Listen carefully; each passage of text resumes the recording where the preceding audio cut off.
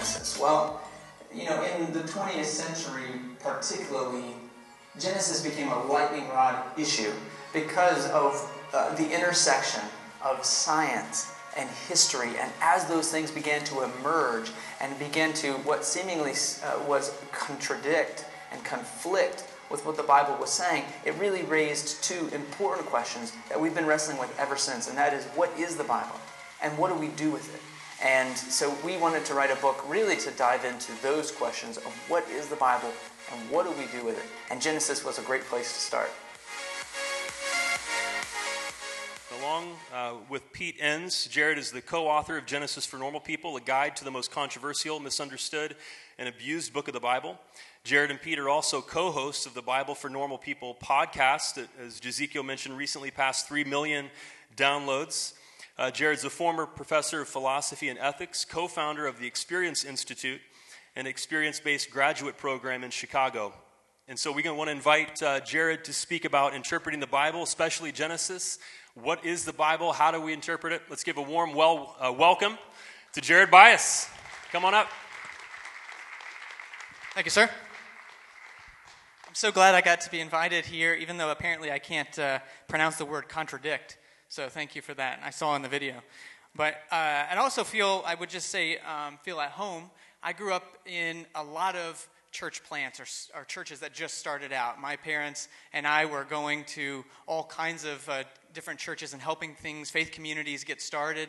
So that was actually me back there on the drums at probably age 12, carrying things in and out every Sunday morning and helping to set up and tear down. So it feels good to be back there. So as Ryan mentioned, over the past 15 years, I've been a pastor, professor in ministry in some capacity, and currently the co-host of the Bible for Normal People. And our mission is to bring the best in biblical scholarship to everyday people. It came out of one of my frustrations in graduate school as all these aha moments were happening and all the light bulb moments were happening for me. And I thought, why do nerds get to have all the fun? Where is this for everyday people? Why don't we have access to this kind of information about the Bible, things that are so foundational to the way I see life and live life? Why isn't it available? So one of the surprises that we found as we entered the third season here of the podcast is just how many people are going through some sort of faith transition. They have started asking questions, and it started leading them down a road that's different than how they were taught, different than how they grew up, about what is the Bible, what is faith, what does it mean to love well. And we've had hundreds and thousands of people actually write us in, and we have a community of about 600 people. We have book studies, we have all kinds, and they're all going through the same sort of transition. And we had Richard Rohr, if you know who Richard Rohr is, on the podcast, and he talks about this as a time of order, disorder, and reorder. As a time of order where we've grown up with what we've been given, we sort of build a foundation, then we start asking questions that seemingly tears all that down, and we go into a time of disorder, or maybe we'll say chaos, foreshadowing for later, and then reorder. Or as our good friend Rachel Held Evans, who recently passed away, called it, she said she raveled her faith. Her parents raveled it together in care and in love and did the best that they could. And then as she got older, it began to unravel. And then later, she had to learn how to re-ravel it. Other people call it a time of construction and deconstruction and reconstruction. And my passion is, whatever you call it, my passion is to help people not stay in that place of disorder or deconstruction, but how do we resurrect our faith? How do we have something new that guides us in a new direction? And that's been my passion. So I like to think of the Bible for Normal People as sort of the Marie Kondo of biblical interpretation. Do you guys know that? Right. So being able to ask the question, does this spark joy? Letting go of the things that no longer do and making space for something new. And so that's what we do at the Bible for Normal People. And it really works with, the question then becomes, what do we do with the Bible in all of this? And so we come back to the two questions that we ask every single episode. What is the Bible? And what do we do with it? Well, I've learned a few things about what I'm pretty sure the Bible isn't. So I would have grown up thinking that the Bible was contemporary, it was unanimous, and it was clear.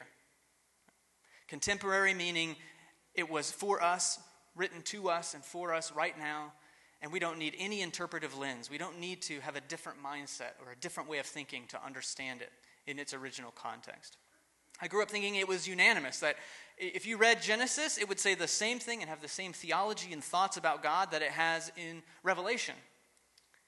And I thought it was clear.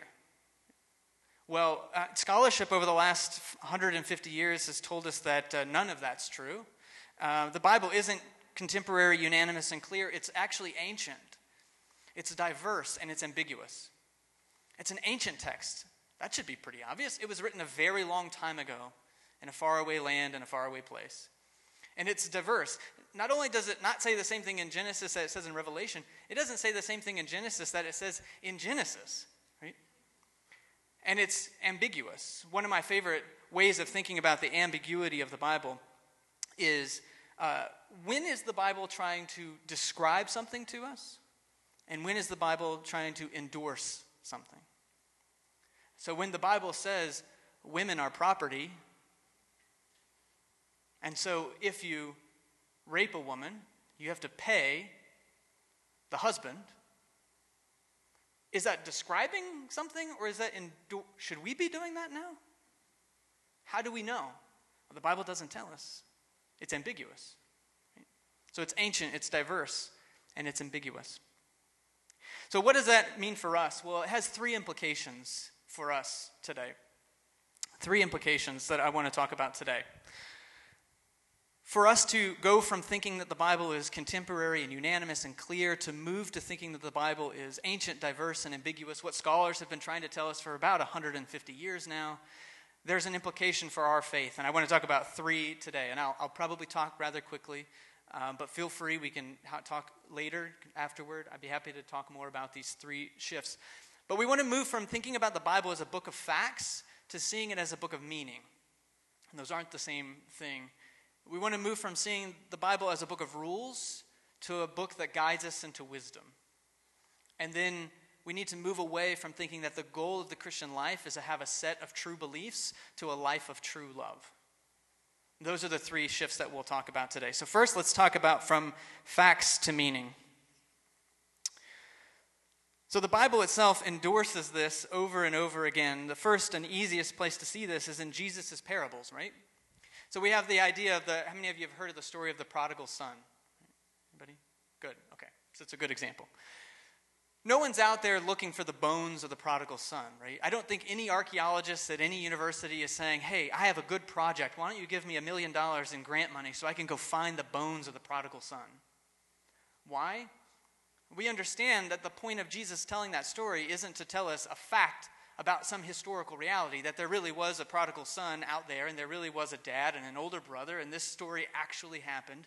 The point of that, if you think that, you miss the point of what Jesus is saying. There is a deep and profound meaning about what it means to make mistakes and then be welcomed back into the arms of your dad. That's the meaning of the story. And there's also, well, never mind. I was going to get a little nerdy, but so the Bible itself has these, and one of the challenges that we have is we don't know when the Bible is trying to tell us, when is it trying to tell us something that actually happened, and when is it trying to tell us that this is a parable? And I think that's the wrong question, because whether the Bible is trying to give you a historical reality or not, it's always trying to give you a deeper meaning. Regardless, it's always trying to give you a deeper meaning. In the ancient world, writing history wasn't important. It's abstract and it had nothing to do with your life. Why would you go on that endeavor? Every piece of history writing was a piece of meaning making. What does it mean for us and our community today? So there's a collection of rabbinic stories called the Seder Eliyahu, and in there's a parable that these rabbis tell. And he says there's a master and a servant. You can go back. Don't give it away yet. I got to tell the story first. So there's a master and two servants. And the master's going to go away. This may sound familiar, by the way. There's a parallel in Matthew chapter 25. But there's a master and two servants who are, master's going away. And he leaves his servants. He says, here, I want to leave you with these items. And he leaves a bundle of flax and a handful of wheat. Right? So it's a very relevant, relatable parable. A bundle of flax and a handful of wheat. And so the master goes away, and one of the servants gets busy and starts turning the flax into a tablecloth and weaves it together. And then he takes the handful of wheat and he starts making out of it a loaf of bread. And so when the master comes home, he lays out on the tablecloth and puts the loaf of bread on it. And then the master looks at the other servant who has done nothing, and there's just simply a basket with flax and wheat. Still, nothing has been done with it. Again, ringing bells, Jesus tells a similar story. Unlike the Bible, though, the rabbis in this collection, the Seder Eliyahu, tell us the meaning of the story. Okay, now you can put it up. So the rabbis tell us what it means. The truth is, the rabbis say, when the Holy One gave the Torah, which is their Bible, the first 5 books, Genesis to Deuteronomy, he gave it to them as wheat, out of which the fine flour of the Mishnah was to be produced, and as flax, out of which the linen cloth of Mishnah was to be produced. Now, the Mishnah is, to oversimplify, I apologize for any Jewish friends we have here. I'll oversimplify, but it's the New Testament. It's their New Testament. Right? So the rabbis tell us the truth is, when the Holy One gave the Bible to Israel, he gave it to them out of which to do something new, to make new meaning out of it. And so there's a scholar, Zetterholm, who actually makes this even clearer. And she says this: in other words, the parable suggests that new interpretations of the biblical text are not only legitimate, but desirable and even superior to the original product. For me, I don't know about you, me growing up, that would be called, we'd have a technical term for that. It would be heresy. The idea that we are called, that God calls us to make new meaning, not to go figure out what it all meant back then. How is that relevant to us? But to make new meaning. According to this view, God expects humans to search for new meanings, to develop and adapt the Bible to new circumstances. It is the one who engages in such a project who acts in accordance with God's will, not the one who safeguards the original meaning. Our desire to protect, our fear of losing the original meaning keeps us perhaps with that basket of flour and flax sitting on the table and not making something new out of it. The aim is not to establish the original or literal meaning of a given biblical passage or attempt to reconstruct the circumstances in which it is composed, but rather to interpret it and adapt it for contemporary times. Jesus and Paul, if you read the New Testament for about 2 minutes, you'll find that they do the same thing. You start in Matthew chapter 2. The author of Matthew says, Jesus went down to Egypt when he was a baby, and then he came back up in order to fulfill what the prophet Hosea said, out of Egypt I have called my son. Well, if you read Hosea chapter 11, that ain't what he's talking about. He ain't talking about Jesus. He's talking about Israel. Right? In Exodus chapter 4, God calls Israel his son, and out of Egypt God called Israel. And that's clearly the context of Hosea. What's Matthew doing? He's making new meaning out of a biblical text. He's doing what the Bible does. He's making new meaning. So, in the Bible, facts serve meaning. Facts serve meaning. Not saying there are no facts. We still have to do that work. Scholars do that work quite a bit. What's historically accurate? What's not historically accurate? We leave that to the experts. We leave that to the scholars. That's really fun and fascinating things, and I think it's important for us as a faith community to engage in. But at the end of the day, facts serve meaning. And there's 2 problems that we run into if we don't recognize that. One, the Bible itself doesn't intend you to read it for facts. That's not what it was built to do. That's not what it was designed to do. We know this because there are contradictions. Again, lots of heresy going on today this morning. There are contradictions in the biblical text that tell me, not the Bible is garbage and it's garbage and we need to get rid of it. It tells me that's not what it was intended to do. The biblical editors, the biblical writers aren't idiots. It clues me in to say maybe we're reading it with the wrong purpose. Right? So just a quick example, right, of contradictions in the Bible. Who here can tell me who killed Goliath? Elhanan. Right, you got it. We all know that story of when Elhanan killed Goliath, right? Because that's what it says in 2 Samuel 21. But also it says in 1 Samuel 17 that David killed Goliath. Which one is it? we'll see a little bit more of some of these. The second is, the Bible doesn't claim to be facts, and so I think you're disrespecting the Bible if you're looking for it for facts and not meaning. And secondly, the meaning will be missed, right? My favorite example of this is Jonah. So growing up, the one important part of the book of Jonah is that God can make a whale swallow a human. That's the point. Somehow that's supposed to be some grand meaning, right? But you miss the entire point of the book, which is to say, what do we do with our enemies? Because if you remember, who did Jonah ask to repent? It was the Ninevites, which is the capital of Assyria, which if you had known in that day, this book was written after the Assyrians wiped out the entire northern kingdom of Israel. So if you don't know that, and you read Jonah, you think, man, this guy is dramatic, right? He said, I'm so angry I could die that you are going to give repentance. You're going to allow mercy for these Ninevites. I'm so angry I could die. Why?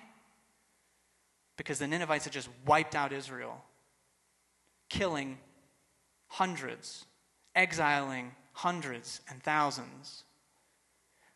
But I'm over here as an 8-year-old thinking the whole point of the story is that God can have a fish swallow a man.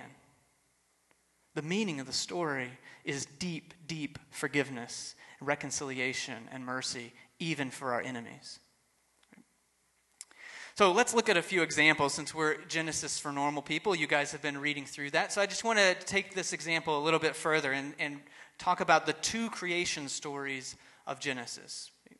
So there are 2 creation stories of Genesis. The first one begins in chapter 1, verse 1. In the beginning, Elohim created the heavens and the earth. And it ends in chapter 2, verse 4. That's the story of heaven and earth when they were created. The second part of that verse starts, when Yahweh created earth and heaven. Well, hold on. I thought we already did the creation thing, just the previous chapter. And then it ends with the 2 of them were naked and were not ashamed. Which, as a side story, when I was in college, I went to a Christian college, and lots of people got married in Christian college. That's like the thing you do. I think it might be in the handbook when you go to a Christian college. You have to be married before you graduate, or you don't get your degree or something. And so I was going to a lot of weddings, and me and all my maturity as an 18-year-old, anytime there was a card to be signed or one of those pictures that has a big mat around it that you can sign, I would always sign my name with Genesis 2:25. The 2 of them were naked and were not ashamed. After all, that seemed to be the whole goal of getting married at 18 or 19, is to be naked and not ashamed. So I figured it was appropriate. Okay. So in Genesis chapter 1 and 2, we have 2 creation accounts. And how do we know it's 2 different creation accounts? Well, we have here, it sounds like 2 different ones. If you notice in the first one, the word for God is Elohim. In the first creation account, that name is exclusively used for God, which is the generic name. Other cultures in that area would have used Elohim or El as a name for God as well.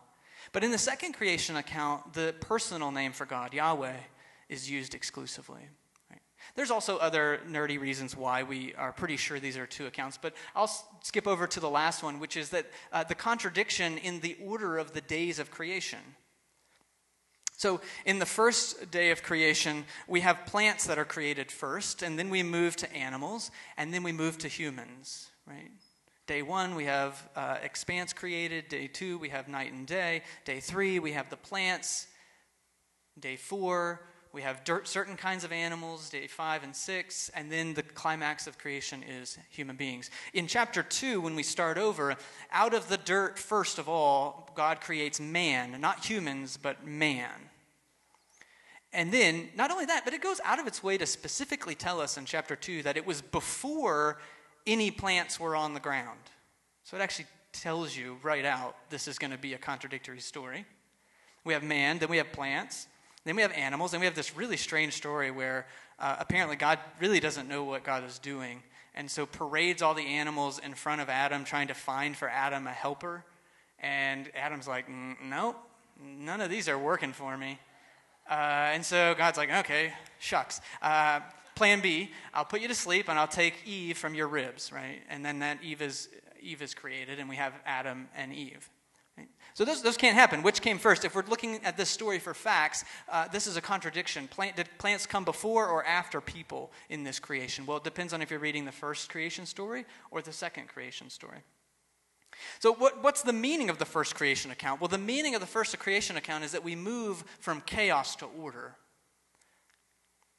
That's what we're moving from. We're moving from disorder to reorder, from deconstruction to reconstruction. We're moving from chaos to order. We get this meaning from the second verse in our Bible, which says, "In the beginning God created the heavens and the earth. Now the earth was formless and void." Right?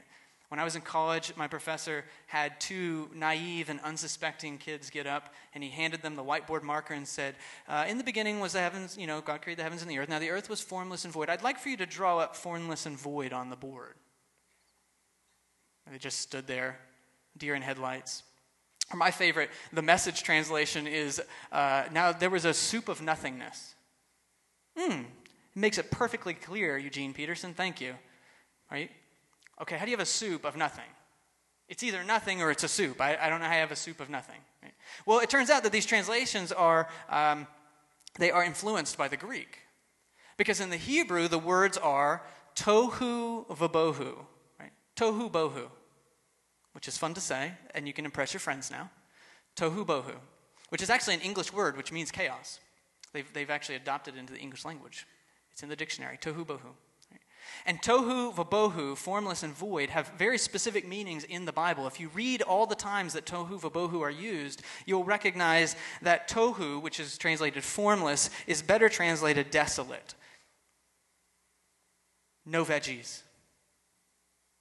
And if you translate the word bohu, which is translated void, it's probably more likely to be uninhabited, which is no people. So we move from tohu, no veggies, and bohu, no people. And against this backdrop, Genesis 1 makes perfect sense because we have a climactic moment, day 1, day 2, day 3. What's the climax of day 3? Anybody? Vegetation's created. A luscious vegetation is created. Then we have a second, what we call panel, day 4, day 5, day 6. What's the climax of day 6? Human beings are created.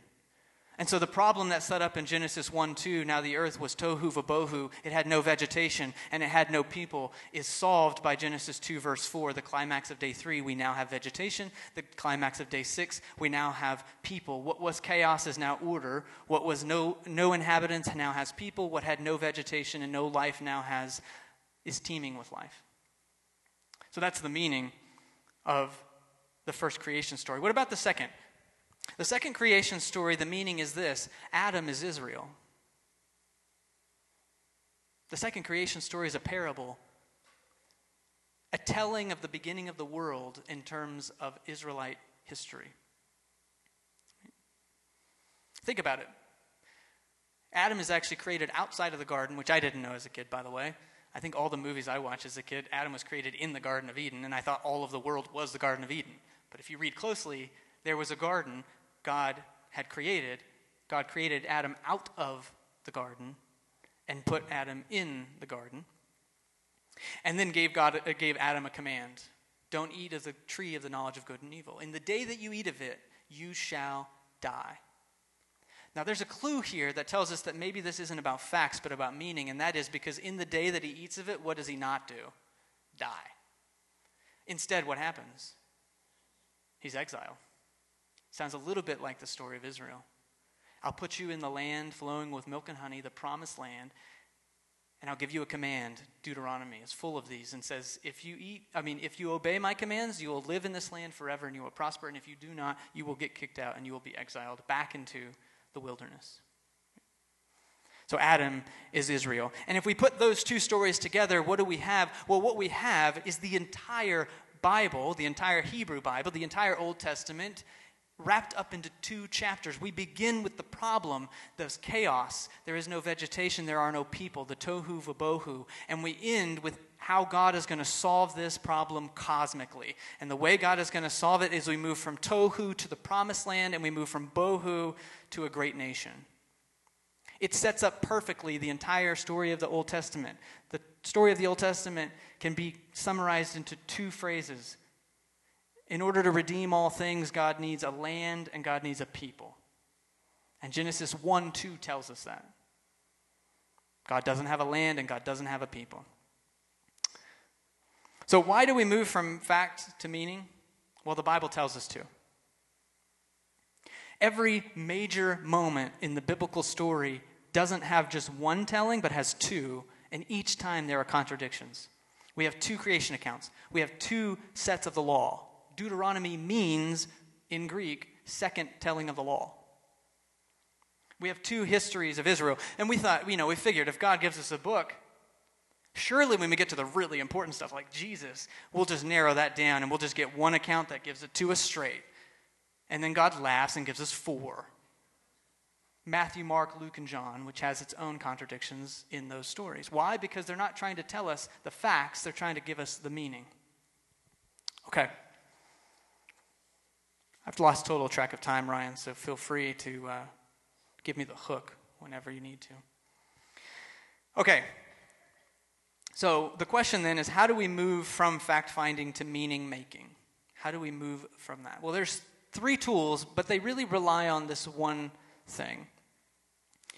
We've made the Bible everything. This is one of the problems that Richard Rohr has with us Protestants, is somewhere along the way in the last 100 years, we've gotten rid of all of the other ways in which we experience God, and we said the Bible is the only one that matters. So how do we move from fact-finding to meaning-making? We need to bring these other tools back into our lives. And Richard Rohr calls this a tricycle model of faith. He talks about three different tools: experience, tradition, and the Bible. Well, not to think that I can outdo Richard, but I think he's missing a few. And frankly, I have 4 kids, and a tricycle like that one, if you know, is actually not that sturdy. I've had many kids fall off of that exact tricycle. So I think that there's a few things. I think we need to add to those our community and reason. Right? And when we discredit reason, tradition, experience, community as proper and natural ways, which, by the way, for the history of the church, a few thousand years would have very much been a part of how they thought of theology and God. When we discredit them, the life of faith feels very unstable. We don't have a tricycle, we have a unicycle of faith. Right?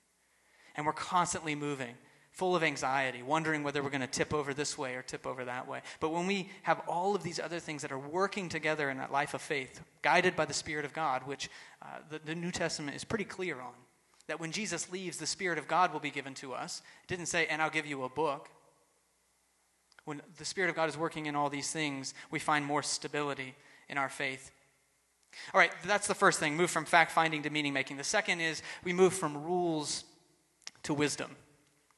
Because if the Bible is a book of facts, it makes a pretty good rule book.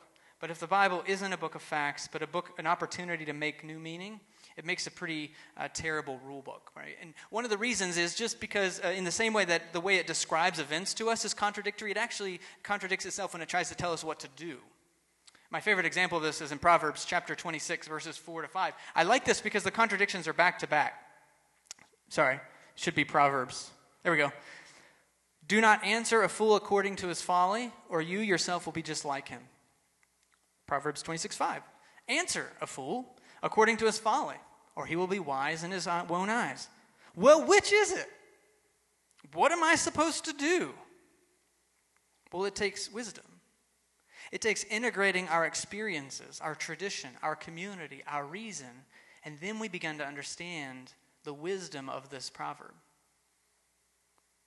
Rules exclude experience. Rules say, don't have any experience, just do what I tell you. Wisdom requires experience. If you want experience for how to apply Proverbs 26, just jump on Facebook for a month. I'm pretty sure real quick, you're going to learn when to not answer a fool according to their folly, or you yourself will become a fool, and you will just learn when not to answer a fool according to their folly, right? So you'll learn the wisdom of that.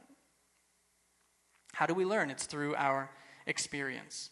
I would have actually been taught as a kid not to trust my own experience. That I have a heart that's desperately wicked above all things. I can't trust myself. Right? Don't trust how the Spirit of God is guiding you.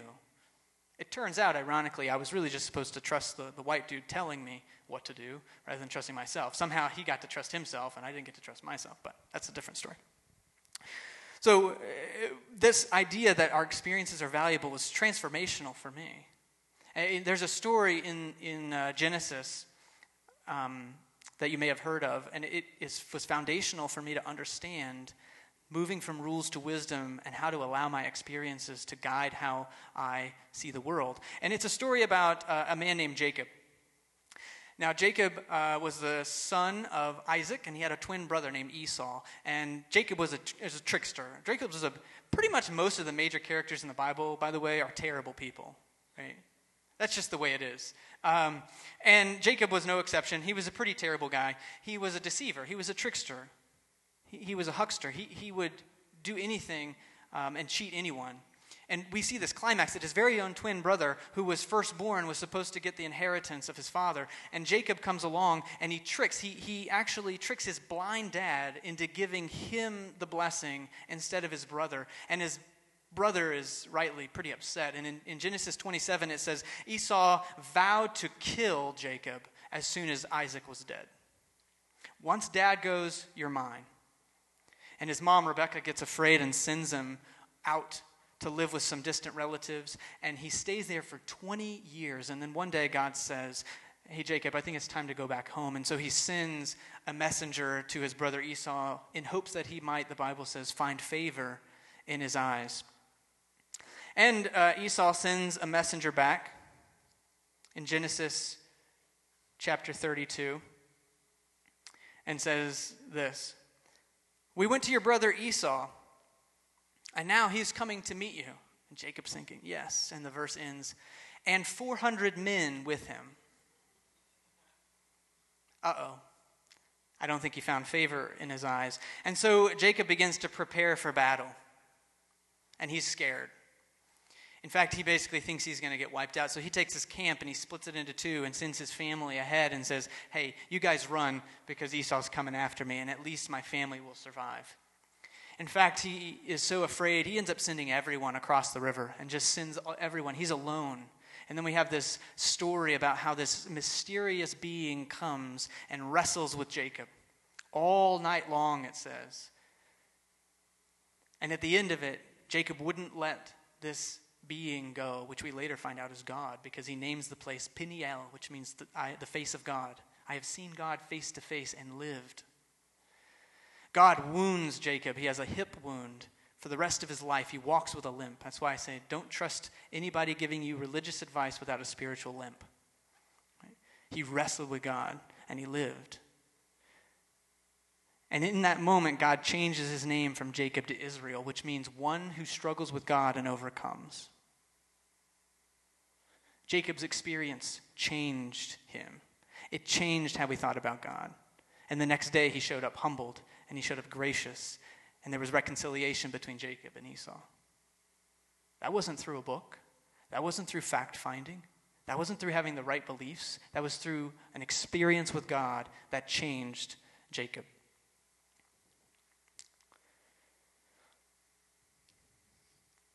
It's not following rules that lead to this life of faith. It's our struggle with God. And we have another word for this struggle. We call it wisdom. That's what it is. Struggling in this community of faith, asking the hard questions, getting it wrong, fumbling around, stumbling around, and through that we gain wisdom.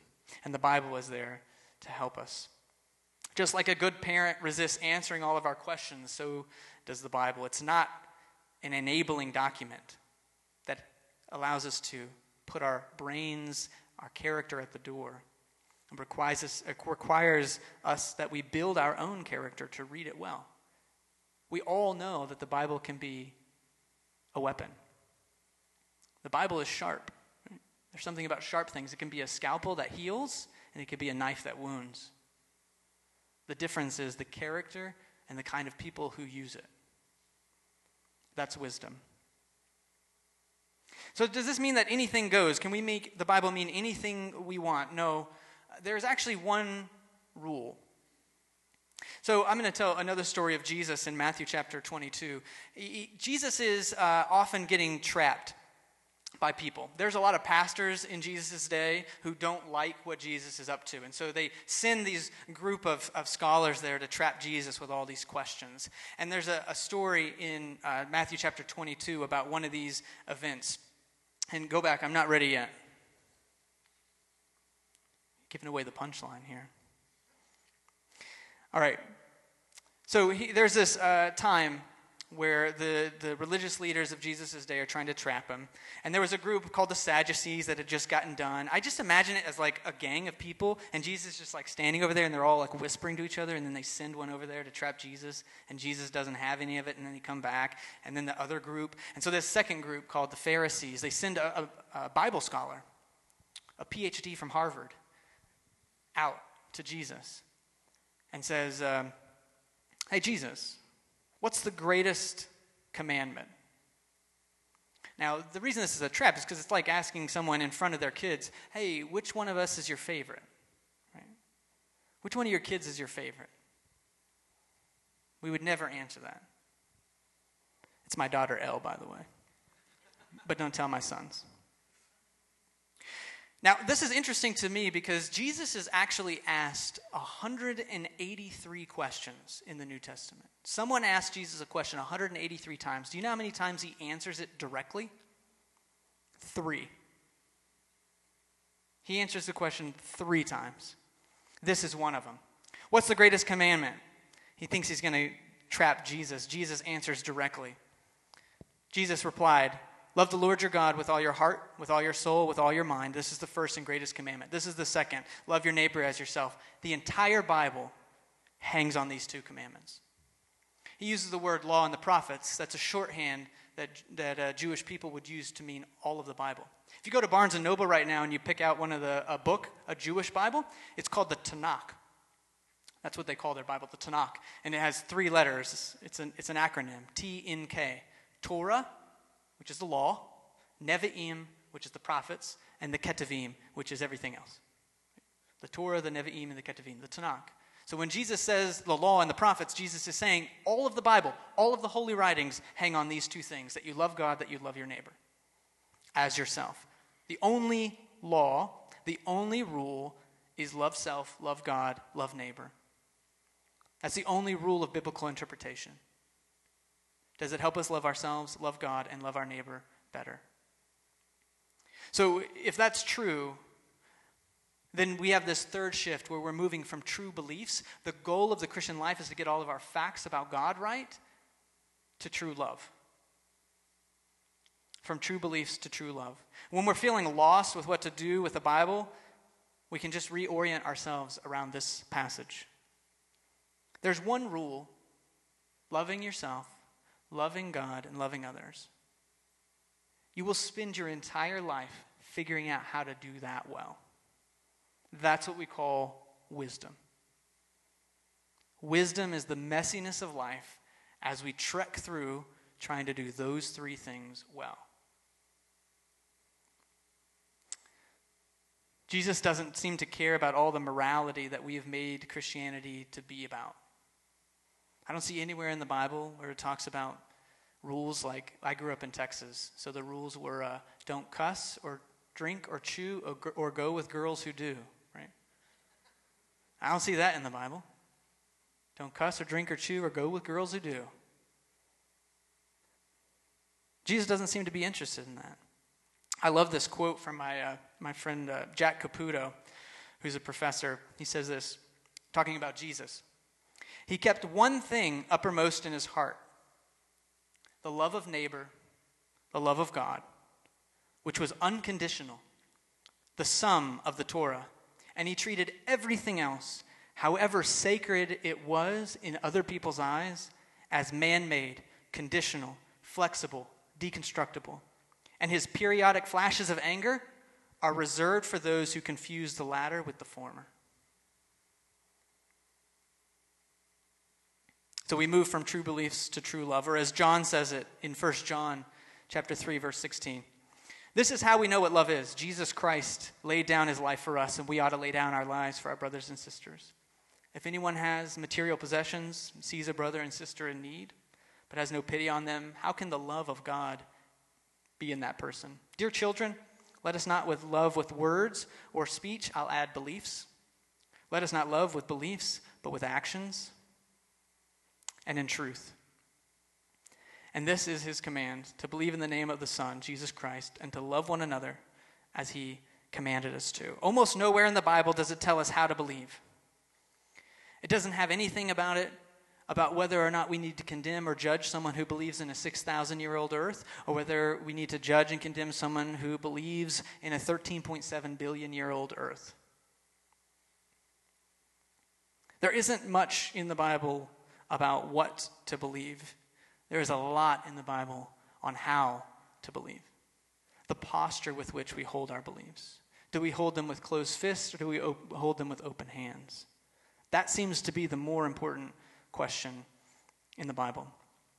Our ancestors, by the way, understood this. Sometimes my family, they can be hard on me. They'll say things like, well, that just sounds kind of new agey. All this love. We need the hard truth. Thinking that this is new, right? I get accused a lot. We get lots of nice fans of the podcast who send us lots of good, loving mail. And they will send us things like, you're a compromiser with the culture, right? You're just trying to get in bed with the world, or there's lots of other things that they say that I can't repeat in church on a Sunday morning. And they think that we're making this stuff up out of whole cloth. So I'd like to end today with a quote by St. Augustine. Have you ever heard of St. Augustine? He's so famous, they named a town after him, right, in Florida. So he's one of the great church fathers from the 4th century. 4th century. This is 1,700 years ago. One of the greatest church fathers who's written volumes of, I think I have all of St. Augustine's writing, and it's like a 8-volume set. Thousands of pages. And he says this on his book, On Christian Doctrine. He says this about biblical interpretation. The fulfillment and end of Scripture, all of the Bible, is the love of God and neighbor. Well, duh, Jesus said that. Whoever then thinks that he understands the Bible, or any part, but puts an interpretation that does not build up the twofold love of God and neighbor, does not yet understand the Bible as he ought. So do you need to be a scholar to be a Christian? Do you need to be a scholar to read the Bible? No. That's why it's the Bible for normal people. It's not about facts. We're not on a fact-finding mission using the Bible as a rule book so we can get our beliefs correct. We make meaning out of the Bible in a way that propels us toward a life of faith so that we can love people better. So how do we read the Bible? Well, there's really 2 steps. We need to respect the Bible, and we can respect the Bible by asking, why is this here? Why is this here in this way? Every careful scholarly reading of the Bible that we've ever encountered, every scholar we've had on the podcast, the thing that drives them is to ask that question. Why is it in the Bible in this way? Not to defend any prior belief or understanding, but simply to ask that question. That's how we respect the Bible. Why is it here? We listen. We seek to understand. So we respect the Bible. 2, we respond to the Bible. And we respond by asking, what meaning helps me and my community to love better? All right, let's pray. God, I am so grateful for congregations like the Well, who are seeking something new, who are looking to move from facts to meaning, from rules to wisdom, and ultimately from true beliefs, the guilt and the shame and all of the things that have come into at least my life when I was told I wasn't believing the right things, I wasn't smart enough, I didn't know this or I didn't know that about the biblical text, and how could I not know that? And you just need to listen to us, those of us who are in charge, and to move from that to saying, no, I'm enough. I can trust my experiences, and I can trust my heart that says I just want to love people well. And then the Bible serves that purpose. So I pray for this congregation that over the coming weeks and months and years, that you would guide Ryan, you would guide these teams, that you would guide the people in this congregation toward a life of love, that they would work it out, that they would duke it out, that they would roll up their sleeves, they would argue with one another, they would debate with one another, and that they would do that because they know at the end of the day they won't be kicked out. At the end of the day, they belong. And they belong because they were made in the image of God. They belong because God calls us to include all people into this great move from chaos to order, into this great move of lack to abundance, from scarcity to enough. And so we just pray for this congregation today. I just ask that you would help them to flourish in the movement toward love. And we pray this in Christ's name. Amen.